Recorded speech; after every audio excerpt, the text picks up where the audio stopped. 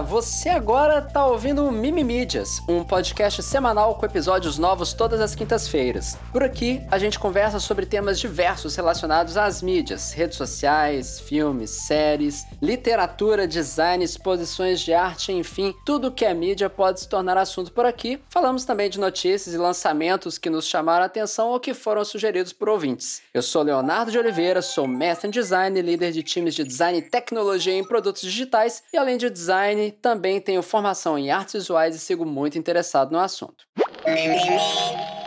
É bom ter você aqui no Mimimídias. Então, pessoal, como vocês já sabem aí que tá ouvindo, a Clara, ela tá de recesso aqui do Mimimídias, ocupadíssima com os finalmente do doutorado e com eventos acadêmicos. E no próximo episódio, no entanto, ela volta. E aí sou eu que vou ficar off, entendeu? Por 2 semaninhas aí pra Clara tocar o terror, mas vai dar tudo certo. Acho que tá em ordem as coisas, daqui a pouquinho ela tá de volta. Então, já que Clara não está aqui hoje, a gente está aproveitando para chamar pessoas queridíssimas convidadas e hoje estamos com o Isac Ness para conversar aqui com a gente sobre os assuntos da semana. O Isac, além de ser uma pessoa queridíssima, tem também os vídeos que eu mais amo de assistir no Reels, que é o Diário de Bike, maravilhoso. Tem criação com vídeo ensaios no YouTube e mais um monte de outras coisas fantásticas nessa que a gente chama de querida vizinhança. Então, Isac, meu caro, seja muito bem-vindo de volta aqui no podcast, que você já veio aqui tem um bom tempo. E se apresenta aí rapidinho pro pessoal que ainda não te conhece, saber um pouquinho mais de você. Salve, salve, galera. Primeiro, obrigado pelo convite, Léo. Pô, tava falando aqui antes da gente gravar, sempre que eu venho no Mimimídias é muito gostoso, porque os papos são muito legais e acho que hoje não vai ser diferente.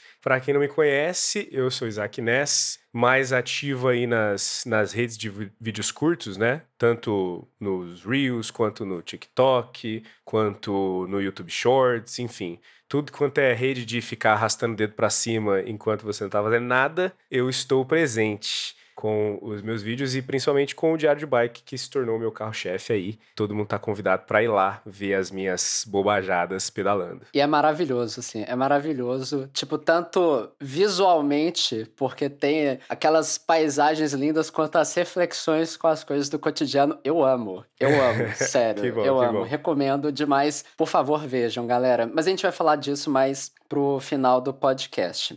Antes da gente ir pro assunto de hoje, Isaac, eu queria rapidinho chamar aqui a galera para conhecer a nossa campanha de financiamento coletivo no Catarse e na Aurelo. Essas são as 2 plataformas que você pode usar para ajudar a gente aí a sustentar esse projeto maravilhoso sem ter que depender do capricho de grandes plataformas e termos aí a liberdade para falar do que a gente achar que vale a pena aqui com vocês, no nosso podcast queridíssimo. De verdade, é o que faz tudo aqui ser possível. É super simples, para apoiar a gente não precisa de quebrar o porquinho, que a partir de R$9 você já pode nos apoiar e ter acesso a episódios exclusivos maravilhosos que só estão crescendo a cada 15 dias, além de participar dos nossos grupos exclusivos para pessoas apoiadoras. Então, se você curte o Mimimídias, considere dar uma passadinha em catarse.me/mimimídias ou em orelo.cc/mimimídias para assinar com a gente e apoiar esse projeto que a gente tanto acredita. Isaac, só um minutinho que chegou a pizza aqui em casa. Aí sim, hein? Pera aí, só um minuto. Isso que é ruim de gravar remoto, né? Se eu tivesse aí, eu já caía dentro da pizza também. E eu aqui, na hora da janta, editando o podcast, vocês acham que eu me sinto como? Já ia na pizza, de sabor surpresa que chama, porque tá em finlandês. Caraca. Então bora lá. Depois a gente esquenta a pizza. Então, Isaac, hoje eu vou trazer 2 assuntos pra gente conversar. E o primeiro deles, que é o seguinte, eu não sei se você ficou sabendo dessa audiosérie produzida pelo Jovem Nerd, protagonizada pelo Celton Mello, chamado França e o Labirinto, que lançou aí nas últimas semanas no Spotify. Você ouviu falar a respeito? Cara, eu ouvi falar, assim, eu não tava sabendo que ia sair, né? E tinha um hype acontecendo já sobre isso, mas total passou assim debaixo do meu radar. E aí a Beatriz, minha namorada, ela falou, ó, você viu que saiu o França e o Labirinto? Eu falei, mas ué, que é isso que tava pra sair, que eu não sei? Ela falou que era um audiodrama, né, essa coisa que o Jovem Nerd já experimentou fazer antes, né, eles fizeram outros, tem aquele iZombie, se eu não me engano, e tem outros, né, que foram feitos já, eu ouvi o Paciente 63, não sei se chegou a ver, que é com o seu Jorge, que é sobre um viajante no tempo, enfim. E eu gosto muito de audiodrama, sim, mas eu gosto muito mais dos brasileiros. Porque acho que tem uma pegada ali que pô, tem uma identificação ali muito gostosa de ouvir. Isso é muito legal, assim. Do Jovem Nerd, especificamente, eu tô mais familiarizado até com os nerdcasts de RPG, que não é exatamente um audiodrama, mas tem um pouco desse mesmo trabalho narrativo, uma preocupação com uma produção sonora, né? Muito legal, assim. E é isso, né? Basicamente um desdobramento desse aprendizado contínuo ali, produção cada vez melhor que eles têm feito. E eu super boto fé nisso, assim, eu acho que brasileiro toca mais fundo na gente, assim, tipo, ressoa melhor, né? Então, esse audiodrama maravilhoso, ele conta a história de um detetive interpretado pelo Selton Mello, que é cego. Na história, o França, que é o personagem do Selton Mello, ele ajudou a polícia no passado com a captura de um serial killer, mas agora, uma década depois, ele pega um caso de uma nova vítima que parece estar conectada com os casos anteriores, né? Com o mesmo modus operandi, né? O jeito de agir e tudo mais, os mesmos traços. E a ambiência, ela é toda muito interessante, assim, porque ela tem uma vibe meio neo-noir, com chuva no fundo, efeito sonoro, e todo o rolê para te deixar mais imerso na parada toda. E para além de ser extremamente bem produzida e com aquela voz macia e boa de escutar do Selton Mello, o que mais me chama atenção nessa série não é só a narrativa ou a estética sonora propriamente dita, mas a forma como ela trata do assunto de acessibilidade e inclusão. Tudo na produção é pensado calcado em um realismo de representação e sem aquela caricaturização da pessoa com deficiência que muitas vezes a gente vê acontecendo nesse tipo de representação.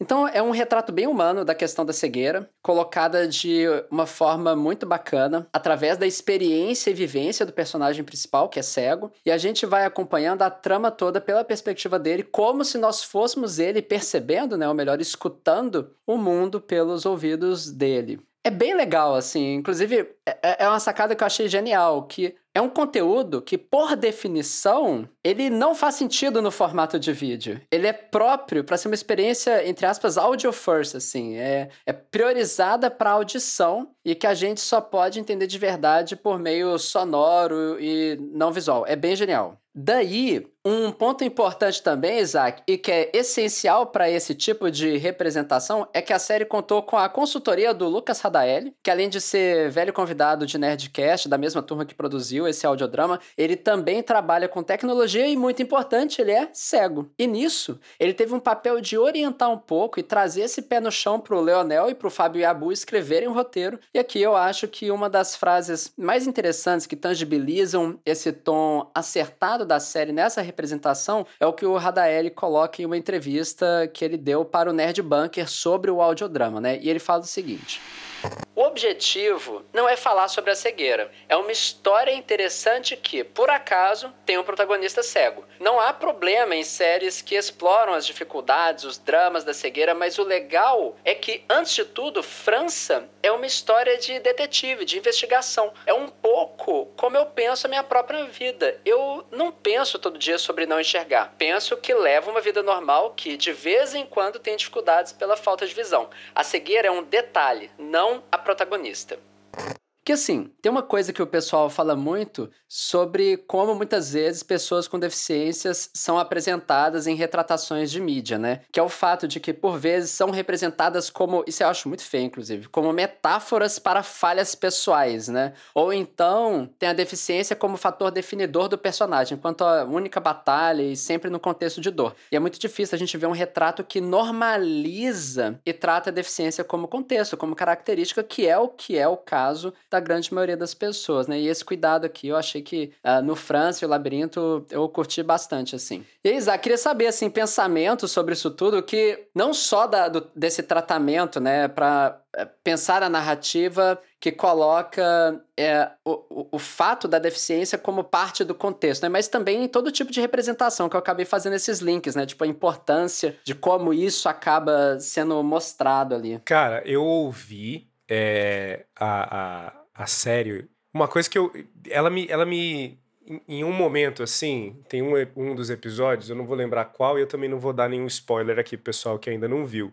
Mas tem uma cena que ela se passa num presídio. E essa cena que se passa no presídio, ela deu bastante angústia, assim, enquanto eu tava ouvindo. Porque é uma cena em que a gente recebe vários estímulos de vários lugares diferentes através da audição, né? E aí aquilo vai entrando dentro da sua cabeça e você vai tentando procurar de onde vem, de qual direção, que tem todo o negócio do trabalho do áudio 3D ali, né? Aquela coisa.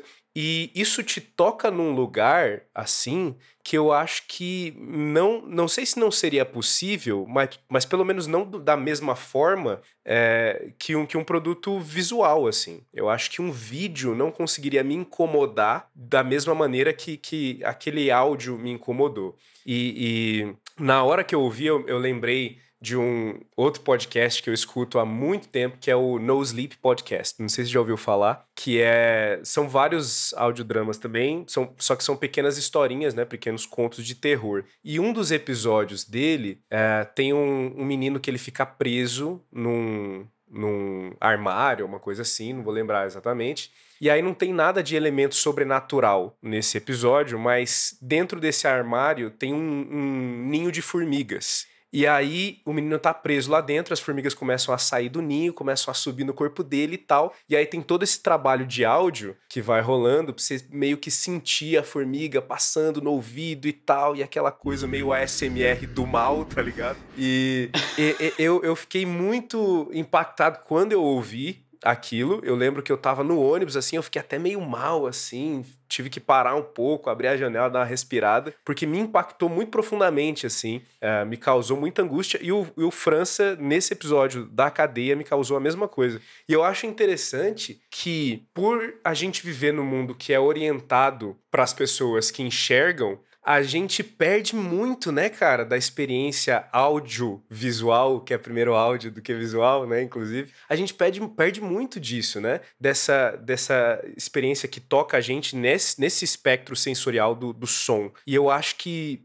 ter obras assim, que não são sobre cegueira e deficiência, mas que são obras sobre escutar, eu acho, mais do que tudo, é muito importante pra gente entender que a gente que produz conteúdo, inclusive, a gente tem que olhar também para as pessoas que precisam consumir conteúdo por outras vias. Não só porque elas têm deficiência, mas porque é legal consumir por outras vias e com outros sentidos, né? E eu achei, assim, que ficou muito legal.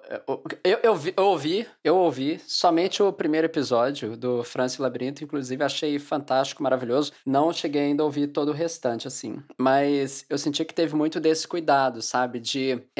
Isso que você falou, né? O áudio binaural, que é tipo aquele áudio 3D, né? Pra quem não está familiarizado, né? Que a pessoa vai cortando seu cabelo, você tá com fone de ouvido e parece estar raspando sua cabeça, enfim.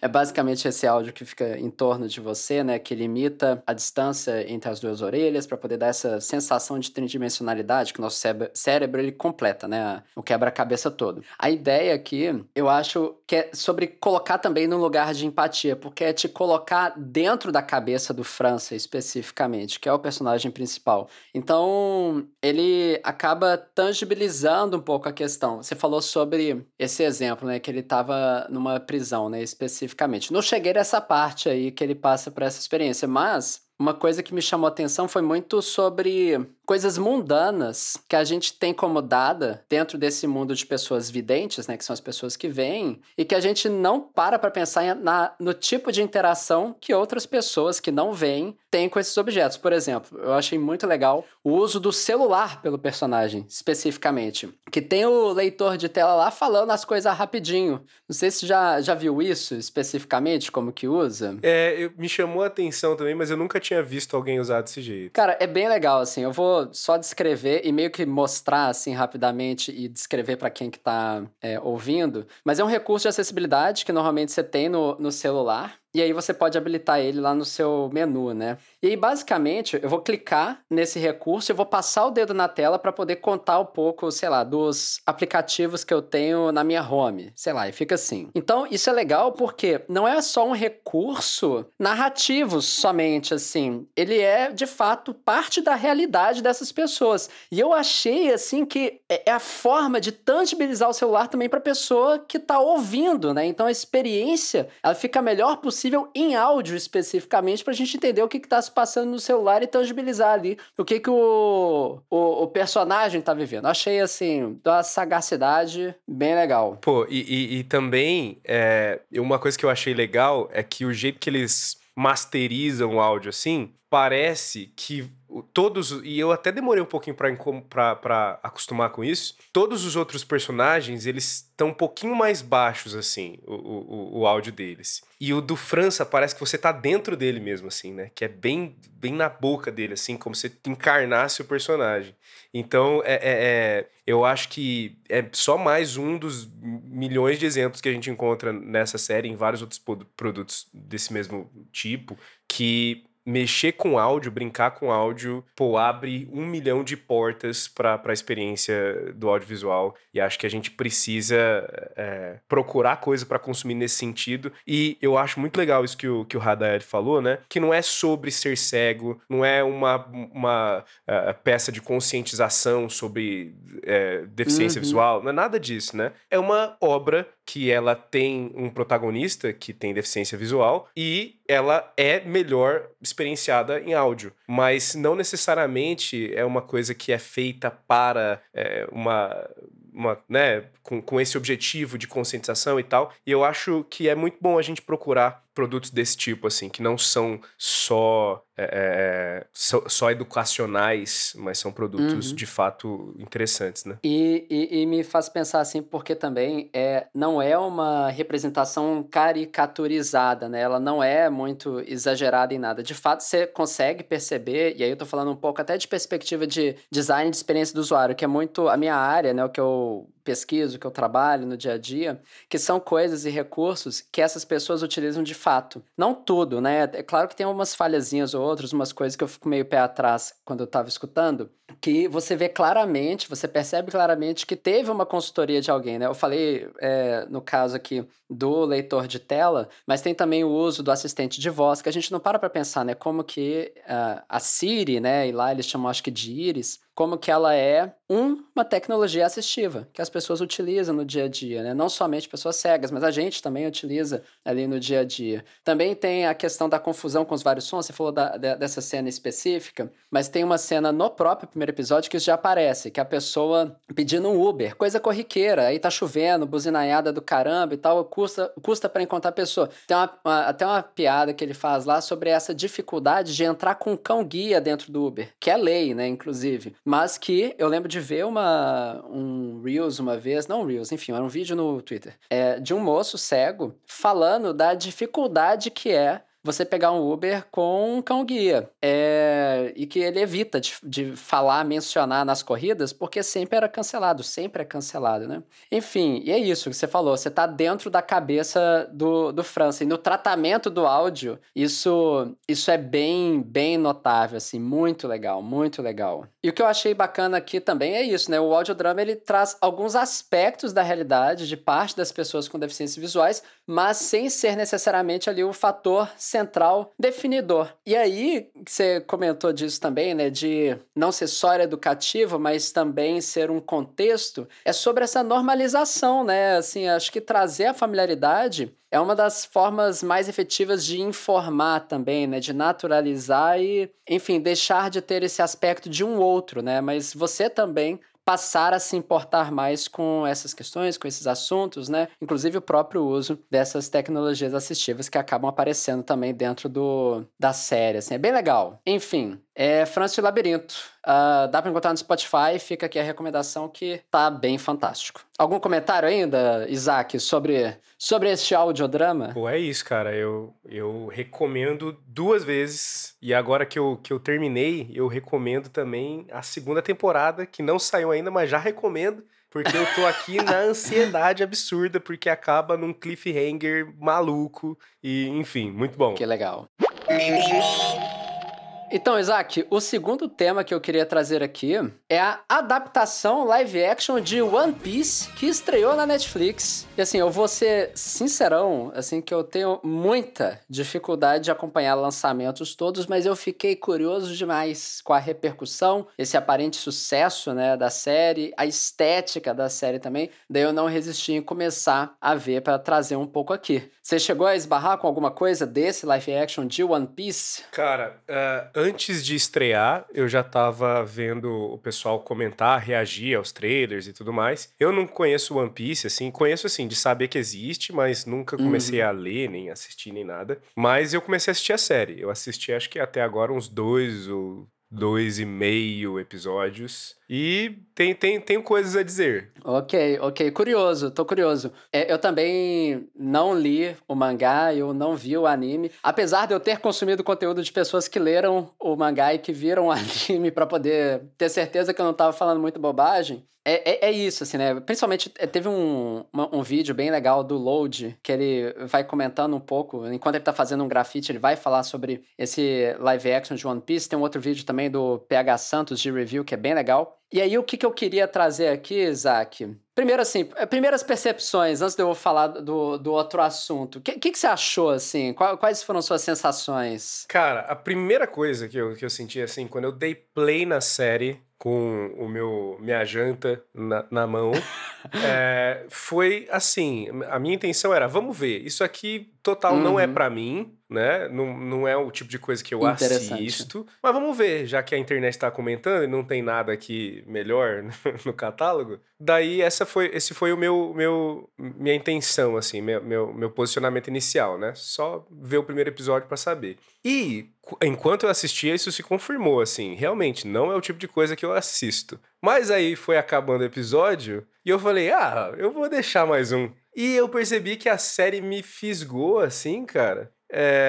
Eu não sei se é algo que vem do mangá e do anime, ou se é algo que colocaram agora na série, o pessoal que conhece os dois aí, que vai poder dizer melhor, mas eu acho que ela tem um lance de construção de personagem e toda a montagem da série, ela é legal por causa disso, né? Você vai desenvolvendo pra frente e aí você vai resgatando por meio de flashbacks e construindo os personagens, tudo meio entrecortado assim, né? E eu gostei bastante disso porque meio que cria essa sensação de, tem um novo personagem, significa que em algum momento eu vou ver a infância desse cara. E aí eu quero assistir mais um pra saber. Que legal, ok. Isso é bem legal. Ok, e eu também, assim, É engraçado como a gente entra em contato com as coisas, né? Eu entrei muito, primeiro, né, pelo hype, né, que eu vi muita gente falando a respeito, mas o que me chamou a atenção pessoalmente é que as pessoas que eu sei, que acompanham, que falam muito de One Piece, que estão falando de One Piece aí tem anos, o Load mesmo, ele tem muito conteúdo lá no canal dele conversando com o João Carvalho sobre a política e o One Piece, né, o que tem ali de mensagens e tudo mais. Essa galera elogiou muito. E aí, assim, eu falei assim, putz, se a fanbase core, né, ali central tá falando muito bem, eu falei assim, cara, ruim não deve estar, né? Vamos dar uma conferida aqui. Eu fui nesse mesmo espírito, assim, não sei se é o que eu costumo, mas eu vou ver aqui. Eu gostei bastante, eu achei bem legal. E o que eu fiquei na cabeça, assim, é um pouco, tipo, por que o live action de One Piece parece ter dado certo? Sendo que, normalmente, essas adaptações de anime, a galera tem horror, né? Eu fui olhar lá, sei lá, teve Death Note, lá de 2017. E eu fui no Rotten Tomatoes, que é aquele site que ele consolida reviews, né? De séries, filmes e tudo mais. E aí ele coloca lá que teve 36% de aprovação de críticos, o Death Note, e 23% de aprovação de usuários, que é tipo podre total, assim, muito ruim. Aí Cowboy Bebop, de 2021, teve avaliações medíocres também, apesar de toda a expectativa muito alta, com 46% de crítico e 60% de público, né, que aprovou. E o One Piece aí, ó, ele já teve o quê? Só pra não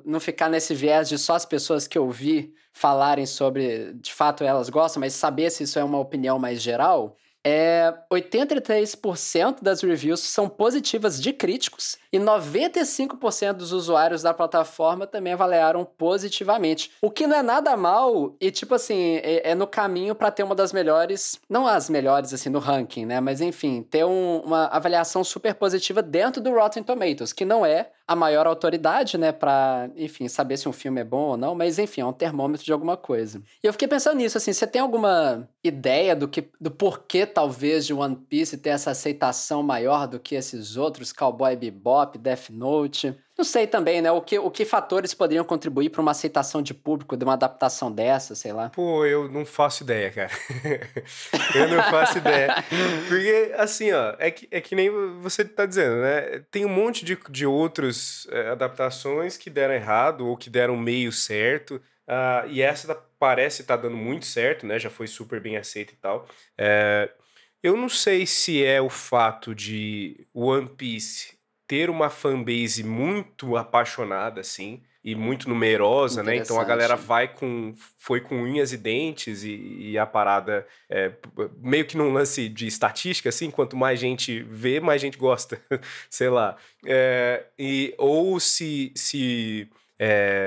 rolou se tem algum elemento no anime que tem algum apelo especial e isso foi muito bem replicado na série. Eu não sei dizer o que aconteceu também, cara. Mas o fato é que, mesmo pra mim, assim, que, pô, não sou o público-alvo, e quando eu vejo coisa de One Piece, o anime ou o mangá, sempre que eu via no Twitter, alguma coisa assim, eu falava, pá, engraçadinho e tal, mas, pô, não me despertava vontade de ver. Mas a série, sim, eu não sou exatamente um consumidor de anime, mas eu acho que a série foi duplamente bem sucedida, né? Porque não só pegou o público e satisfez o público do anime e do mangá, mas pegou gente diferente também, né? Uhum. Eu acho que isso pô, existe algum molho muito especial aí que eu não sei dizer o que é, mas tem. E eu também não. Eu te fiz essa pergunta assim, mas eu também não tenho resposta, né? Acho que a ideia é meio só explorar a ideia, né? Tipo, o que poderia ser bem sucedido aqui. E vendo os reviews das pessoas, né, que gostam e acompanham, uma coisa que eu tive a sensação que foi bem legal e que é bem visível é que o live action, ele não tem vergonha do material base, é como se fosse isso. Tipo, ele não busca fugir da estética original, né? Porque, por exemplo, você falou de anime, né? Quem viu anime durante um tempo, e aí anime eu tô falando em forma geral, assim, não necessariamente One Piece, mas sei lá, eu via muito Dragon Ball e o Yu Hakusho, a gente sabe que é muito exagerado enquanto estética, né? Tipo, tem muita caricaturização de emoções e, sei lá, a galera voando, coisas inconsistentes, às vezes, com o que a gente esperaria, sei lá, do universo funcionar e tudo, mas bem caricato mesmo, né, de fato. E o anime de One Piece, pelo menos, pega esse mesmo exagero em estética. Apesar de eu não ver o anime, tenho acompanhado alguns trechos animados que às vezes viralizam no Twitter, que são absolutamente maravilhosos de bem feito. Por exemplo, tem lá um do Luffy, que é Luffy, né, o personagem central lá, que ele vai pro Gear 5, né, tipo, que é tipo a transformação mais poderosa até agora. E é tudo maravilhoso da animação, né, ele esticando, o mundo todo se contorcendo de borracha ao redor dele, ele tá lá dando porrada no dragão, ele acaba pegando uma animação como se fosse naquele estilo Looney Tunes, com os olhos esbugalhados e tudo mais, lindo, lindo de bem feito. E aí, na hora que eu fiquei sabendo da adaptação, eu fiquei pensando naquelas outras adaptações que a gente teve também de filme de herói lá atrás, né? Tipo, sei lá, de 2008 teve o Iron Man, antes ainda teve X-Men, e que era muito uma base de um realismo sujo, né? Assim, de tentar tirar as cores, de tentar trazer mais como se fosse realista, né? Eu fiquei assim, caramba, né? Será que eles vão tirar esse exagero maravilhoso que o One Piece tem, né? Na hora de transpor pro live action? E aí não, né? O exagero tá lá no cabelo coloridaço, piradão de anime, tá na roupa da galera que é meio cosplay, e desde o começo, e aí o que eu acho que é legal, assim, para além da pessoa que já acompanha One Piece há bastante tempo, mas pra gente que é uma nova pessoa do público, desde o começo ele já alinha sua expectativa com isso, né? De que vai ser exagerado, que você talvez não precisa de levar tanto a sério a narrativa especificamente, a piada, o visual, e aí isso te provoca uma aceitação, eu tenho a sensação. Sei lá, ele abraça um pouco essa ideia, assim. Cara, enquanto você tava falando, eu lembrei aqui do Miss Marvel. Não sei se você chegou a ver, mas é uma dessas séries da Marvel do Disney Plus, Uhum. né? E ela é, obviamente, a adaptação do material em quadrinhos. E nos quadrinhos, a Kamala, que é a protagonista, ela é uma metamorfa, né? Então ela muda de forma, o corpo dela se transforma e tal. E na maioria do tempo, isso se reflete nela esticando, ficando grande, ou uma parte do corpo grande, outra pequena e tal. E tudo isso, assim, no quadrinho é muito caricato também, é todo meio Looney Tunes, assim. Mas é uma metáfora muito bonita, assim, para o fato de ela ser uma adolescente que tá entendendo o corpo dela enquanto uma pessoa também de uma outra etnia dentro dos Estados Unidos. Então o corpo dela faz ela se sentir desconfortável, meio tendo que se espremer para caber nos lugares, assim, metaforicamente falando, né? E aí na adaptação eles fizeram um poder de luzinha. Assim, ela não se estica, não Só. muda de forma, né? Ela só são construtos, assim, um negócio meio lanterna verde, né? E aí, pô, isso me decepcionou demais quando eu assisti, porque eu gostei muito, assim, dos primeiros episódios da série, mas parei de ver depois de um tempo, porque a vida acontece, né? Mas assim que os poderes dela começaram a aparecer e tal, me decepcionou muito, porque era tão legal ver essa caricatura nos quadrinhos e como isso era usado para representar a mente dela através do corpo. Eu acho que o One Piece ele faz isso muito bem, porque o Luffy ele é esse personagem doidinho e tal, e o corpo dele e toda essa estética do poder dele reflete muito bem isso, né? E todo o anime em volta conversa, o anime não, a série, e o anime também, imagina, né? Conversa com essa ideia, né? Que, olha, tudo isso aqui você não precisa se apegar a um realismo para poder levar isso aqui a sério. Você pode levar a sério por outro viés, né? Entender o que está sendo Isso. discutido ali de outra forma. Não, e eu acho assim, teve uma. A gente cansou um pouco desse tipo de representação, eu tenho a sensação, enquanto público, que é esse realismo aterrado da tradução do mundo dos quadrinhos para filmes de heróis, né? Assim, essa coisa meio que deu uma saturada com o tempo. Eu tenho a sensação que parte do sucesso de One Piece nesse momento, que inclusive ele está em primeiro lugar em vários países, na Netflix e tudo mais, acho que até do Mundial, não tenho certeza porque eu não conferi, mas eu quase certeza que tá. Eu acredito que isso tem a ver com até um preparo do público para consumir mais esse tipo de descolamento de realidade, sabe? Eu acho que a gente não só tá mais preparado para ver isso e aceitar esse tipo de estética, como a gente quer isso um pouco mais presente. Total. E aí, assim, um outro paralelo que eu fiquei pensando sobre essa coisa de adaptação e, entre aspas, abraçar o material fonte. Inclusive, se tem uma coisa que eu aprendi com a Clara nesse meio tempo é que a adaptação não tem que ser a imitação do que existiu primeiro, né, originalmente. De fato, é toda uma mudança, é outra estética, outra mídia, outro contexto, enfim. Mas quando eu fiquei pensando nessa coisa de adaptação e, entre aspas, abraçar o material fonte, eu fiquei pensando naquele caso do filme mais recente do Sonic, de 2020, em que a gente tem aquele esforço bizarro de deixar o Sonic realista e que ficou aquele trem medonho de pesadelo que foi muito criticado por fãs, que era o Sonic com os olhos pequenininhos, uma coisa assim,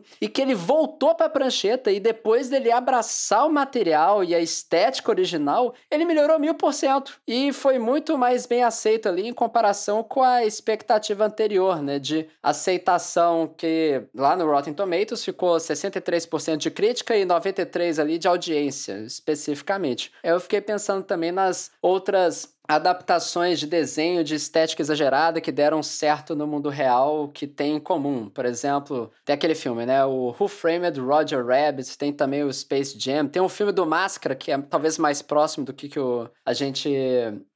do tipo de efeito, né, que a gente acaba vendo no One Piece. Sei lá, fiquei pensando o que tem em comum, o que tem esse tempero a mais aí que acabou que deu certo e a gente resolveu aceitar. Eu não sei se é uma Os estúdios talvez pensaram por um momento assim, a gente tem que fazer filme para adulto também, então tem que ser um pouco realista, mas tipo assim, a gente é criança também, lá em algum lugar dentro de nós tem uma criancinha que quer ver coisa de criança de vez em quando, né? Então acho que essa ideia de tudo tem que ser realista para parecer algo que adultos vão gostar, acho que é furada. É isso aí. Então fica aí a recomendação de ver One Piece, aí a série da Netflix, em live action, que tá bem legal. Mas uma observação, não leve a sério demais, que aí você consegue se divertir um pouco mais, assim, com o que tá na tela. E eu gostei bastante, fica esta recomendação. Por último, Isaac, nosso terceiro assunto, meu caro, é você. Eita! Pois é, que assim, na verdade eu queria aproveitar esse espacinho final para você falar um pouco do seu trabalho como um todo, que assim, eu acho muito louca e interessante a sua trajetória com produção de conteúdo. Que tipo, eu acompanho o seu trabalho pelo menos ali desde quando você começou a produzir conteúdo lá no YouTube com vídeos maravilhosos e como parte da nossa queridíssima vizinhança. Daí desde lá você fez um monte de outras coisas, teve o podcast Sono Profundo, teve as experimentações muito impressionantes, francamente, assim, lá na Twitch, tem o diário de bike maravilhoso, enfim, um monte de coisa. Daí eu queria que você contasse um pouco desse seu percurso nas mídias todas, né? Como você contaria essa trajetória, essas mudanças de formato, enfim, né? Fala um pouco sobre isso tudo. Cara, eu acho que eu gosto de experimentar. Sempre foi uma coisa que me atraiu bastante, assim, em tudo que eu faço. E o vídeo ensaio era, não, e, novamente, né, não dizendo aqui que o vídeo ensaio é um formato engessado, tem muita gente fazendo vídeo ensaio de jeitos diferentes e com perspectivas inovadoras e tal. Mas para mim, o vídeo ensaio tinha encontrado, assim, na questão de estética e formato, tinha encontrado um muro muito rígido, assim, que eu não ia conseguir passar por aquilo sem uma mudança muito drástica, assim, no conteúdo que eu não estava disposto a fazer, porque na época eu estava passando por uns problemas com o YouTube também, teve toda a questão de perder o canal, e aí isso me desmotivou, e aí eu larguei o vídeo ensaio para lá, né, porque era uma coisa que eu já estava meio desanimado de fazer, e aí para retomar o canal do zero ia ser uma dor de cabeça, e aí, enfim, uma coisa se juntou à outra, né? E aí fui pra Twitch, e na Twitch eu comecei a... É uma das coisas que eu mais sinto falta de fazer, assim, na vida, é fazer as lives da Twitch, Mano, e porque... sensacional o seu trabalho lá, cara. Tipo assim, eu sério, nunca vi nada igual. É. Nossa. E, cara, pra mim foi uma coisa assim que me absorveu. Pra quem não viu ou não acompanhou e tal, basicamente eu fazia a edição e pós-produção, só que não era pós-produção, era pós-produção sem a pós, porque era ao vivo, né? Aham. Então, efeitos visuais e tal, eu aplicava tudo ao vivo na Twitch com 2 controles de Nintendo Switch, que eu programava várias funções dentro do OBS com softwares terceiros, assim, enfim. E foi um negócio que me absorveu completamente, assim. Quando eu tava fazendo, durou poucos meses, assim, mas enquanto eu tava fazendo é um negócio que, assim... e tem um negócio que o John Mayer fala, né, sobre tocar instrumentos, e pra mim era meio que tocar um instrumento, fazer as lives na Twitch, é que quando você está começando a tocar um instrumento, toda vez que você pega para estudar, você tá 100% melhor em relação à vez anterior, assim. Então você faz um exercício lá, tal, e aí você pega no outro dia e você vai fazer, e aí você já tem aquele, e aí você se desafia um pouco mais. E para mim, fazer as lives da Twitch era essa experiência, assim. Todo dia eu acabava de trabalhar, sentava no computador e eu falava, pô, como que eu posso programar isso aqui para ficar mais fluido, para ficar mais caótico, ou para refletir mais o meu movimento, que era uma parada que eu tinha também, de que tinha que ser algo orgânico, eu precisava meio que me mexer intuitivamente para conseguir ativar um efeito, assim. Então eu pensava, quando eu estava programando, coisas tipo... quando eu vou falar, quando eu tenho uma ideia ou penso alguma coisa, eu costumo levantar a mão, assim. Então, quando eu levantar a mão, vai ativar efeito tal. Então, não era uma coisa consciente, assim. Era meio que um reflexo do meu corpo natural, assim, sabe? Então, tinha toda essa parada. Sensacional. E só que aí, infelizmente, a vida acontece. E aí, nesse lance de a vida... Aliás, a vida acontece, não, o capitalismo acontece, né? Que a gente às vezes chama de vida, o que na verdade é capitalismo. A Twitch teve uma grande reformulação de questões lá, de monetização e repasse e tudo mais. E aí começou a não fazer sentido pra ninguém, né? Teve um monte de gente que parou de fazer live na Twitch nessa época, porque meio que não se sustentava, né? A parada ficou praticamente inviável para os canais menores, né? Só quem já era grande que conseguiu se manter na plataforma. E nessa eu tive que sair também, porque por mais que eu fosse absolutamente apaixonado pela coisa, ninguém consegue fazer de graça, né?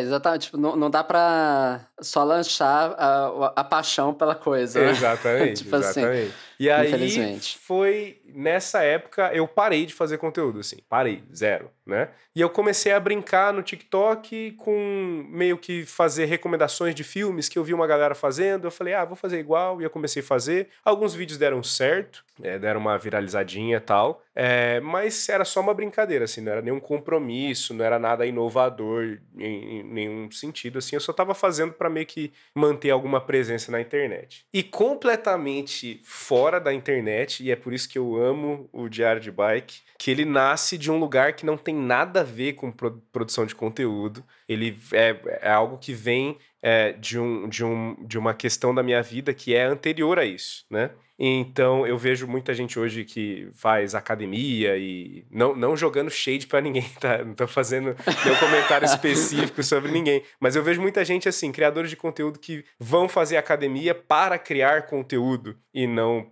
pelo exercício em si, assim, não julgando ninguém, né? Mas essa não era uma experiência que eu queria ter. E aí, nesse momento que eu tava parado de fazer conteúdo, eu comecei a pedalar por razões X, assim. Eu trabalho, né, relativamente longe de onde eu moro, e aí tinha toda aquela jornada de pegar ônibus e tal, e era cansativo, era estressante. Eu falei, eu preciso achar um outro jeito aqui que não seja o carro, que talvez seja mais igual ou mais estressante que pegar ônibus. Eu preciso achar um outro jeito aqui de me mexer na cidade. E aí eu comprei uma bike. Falei, vou comprar uma bicicleta, vamos ver. E aí todo mundo falou, cara, mas você tá maluco. Você sabe que você trabalha a 14 quilômetros de onde você mora. São 14 para ir, 14 para voltar, né? E aí eu falei, mas tem gente que faz, né? E se tem gente que faz, deve ser possível fazer. E aí eu comecei a pedalar, eu comprei a minha primeira bike depois de adulto e comecei a fazer uns experimentos durante as férias, ver quanto tempo levava, o que eu tinha que fazer, como é que ia fazer para tomar banho quando chegar, e fui testando e tal para ver se dava certo. Quando eu vi Dedicado durante as férias. Exatamente. Muito bom. E aí, quando eu vi que deu certo, eu falei, beleza. E aí eu pedalei durante uns 6 a 8 meses, assim, para trabalhar, sem nem pensar, cogitar fazer conteúdo a respeito disso, assim. E aí se tornou uma experiência muito boa, assim, sabe? Porque, toda vez que alguém me pergunta por que você vai pedalar trabalhando, a minha resposta é sempre, pega um diário de bike e assiste, assim, e você vai ver, as paisagens e tudo que eu vejo acontecer e tal, e, cara, é muito, mentalmente, emocionalmente também é uma coisa que me ajudou bastante, assim, principalmente porque veio num tempo de pós-pandemia, né, todo mundo tava trancado em casa, e aí eu não queria ficar trancado num ônibus, não ia ter muita diferença. E aí foi isso, né, o diário de bike, ele surge depois desses 6 meses. Aí eu lembro que eu troquei de bicicleta, eu peguei a que eu tenho agora, que é uma outra proposta, né? Uma bicicleta mais rápida para estrada e tal, porque já tinha pegado uma certa experiência e aí já me sentia mais seguro para fazer umas coisas mais doidas. E aí eu troquei de bike, e aí quando eu troquei de bike, aí eu lembro que eu falei, vou tentar filmar um negócio aqui, só de zoeira. Aí prendi o celular assim com fita no peito, uma coisa toda guerrilha, e aí fiz o primeiro episódio do Diário de Bike, e aí depois fiz o segundo e fiz o terceiro, e foi. Foi indo. E é fantástico, assim, porque é muito...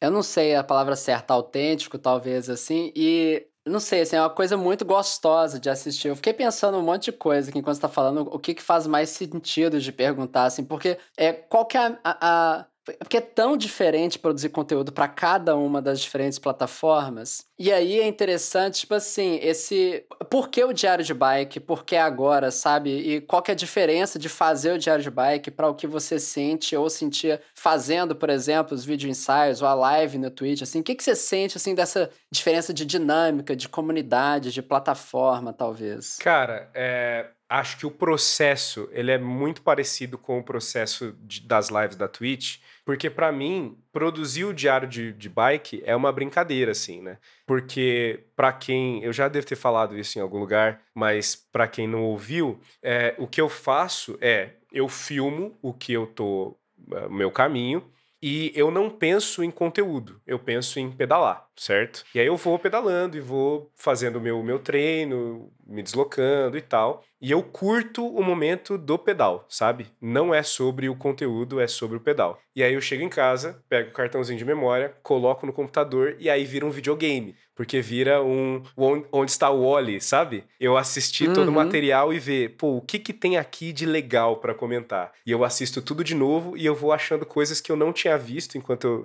eu tava pedalando. Então é como se eu aproveitasse 2 vezes a experiência, sabe? E eu acho que eu faço ele, claro, né? Dá muito certo. É um negócio que, pô, foi muito bem aceito pela galera.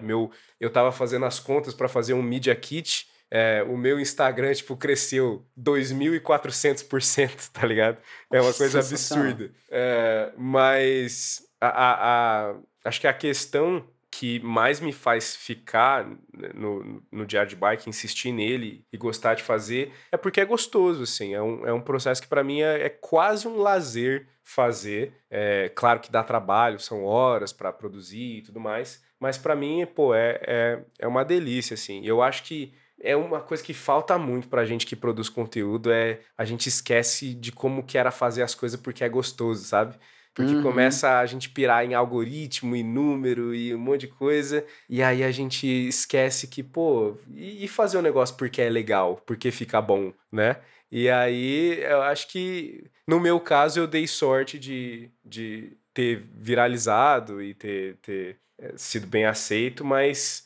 bom, a gente não pode trabalhar com o e se, né? Mas eu acho que mesmo se isso não tivesse acontecido, eu teria continuado a fazer o diário, porque eu gosto muito do processo. Fantástico, fantástico. E super assim, né, cara? Tem que lembrar da vida no trabalho. Como é que eu falo isso assim, né? Tipo, tem que curtir as coisas. Eu não sei explicar, assim. Lembrar de pensar em si, nesse sentido também, escutar, né, a si mesmo numa certa instância. E eu acho muito curioso, porque isso transparece, eu sinto um pouco dentro do diário de bike, assim. Tem uma coisa que é muito, não sei, muito sua, talvez, né? Muito específica e que por isso conecta.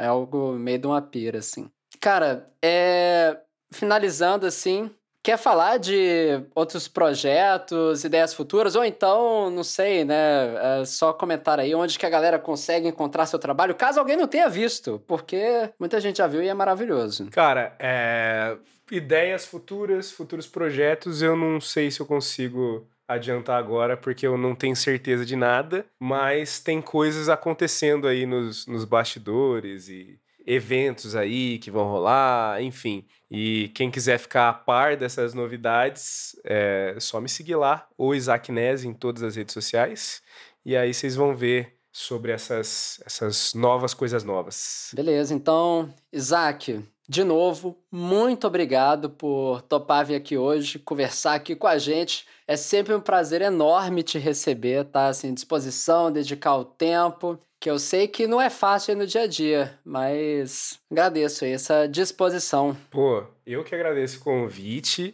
e, cara, sempre que eu tenho que indicar um podcast, sempre que eu tenho que categorizar o Mimimídias, eu sempre falo assim, pô, é um podcast sobre coisas. Você quer ouvir um podcast sobre coisas? Você vai no Mimimídias. Porque, pô, eu acho muito legal o jeito que vocês têm essa... Que vem um pouco do vídeo ensaio, né? Mas acho que vocês têm uma pegada específica aí de falar das coisas com muita responsabilidade e muita propriedade. Eu acho que o Mimimídias é um podcast que é muito gostoso de ouvir, mais do que informativo. Ele é gostoso de acompanhar. Então, eu fico muito feliz de fazer parte parte novamente do podcast de vocês. Muito obrigado, meu caro. Então acho que é isso. Vou te dar um abraço aqui agora, né, imaginário. E espero que mais dessas venham no futuro. Beleza, é nóis. Bom demais. Então, se você gostou desse episódio, gostou do maravilhoso Isaac aqui com a gente hoje, primeiramente, não deixa de seguir ele em todas as plataformas, que de fato é maravilhoso, maravilhoso, maravilhoso. Diário de bike, assim, que é o Bicecete. Lindo, tem que ver. Enfim, e também pode deixar aí seu comentário sobre o episódio aqui diretamente na caixinha do Spotify, que é só abrir aí o episódio no seu celular, que vai ter um espaço escrito Caixa de Perguntas, com a pergunta o que você achou desse episódio. Aí é só entrar lá e deixar seu comentário com o que você achar mais bacana, né? Que vai ser um prazer poder ali ouvir um pouco do que você tem a dizer. Esse episódio é um oferecimento das nossas pessoas apoiadoras queridíssimas. E aqui vai o nosso agradecimento nominal para quem apoia a gente com R$39 ou mais mensais. Então, muito obrigado para Francisco Manuel, Mário Sérgio Firmo Silva, Daniel Lemos de Moraes, Carlos Eduardo Barros, Maicon Slaviero, Gabriel Nemer Neves, Bárbara Caterine Faris Biondini, Cisara Nogueira,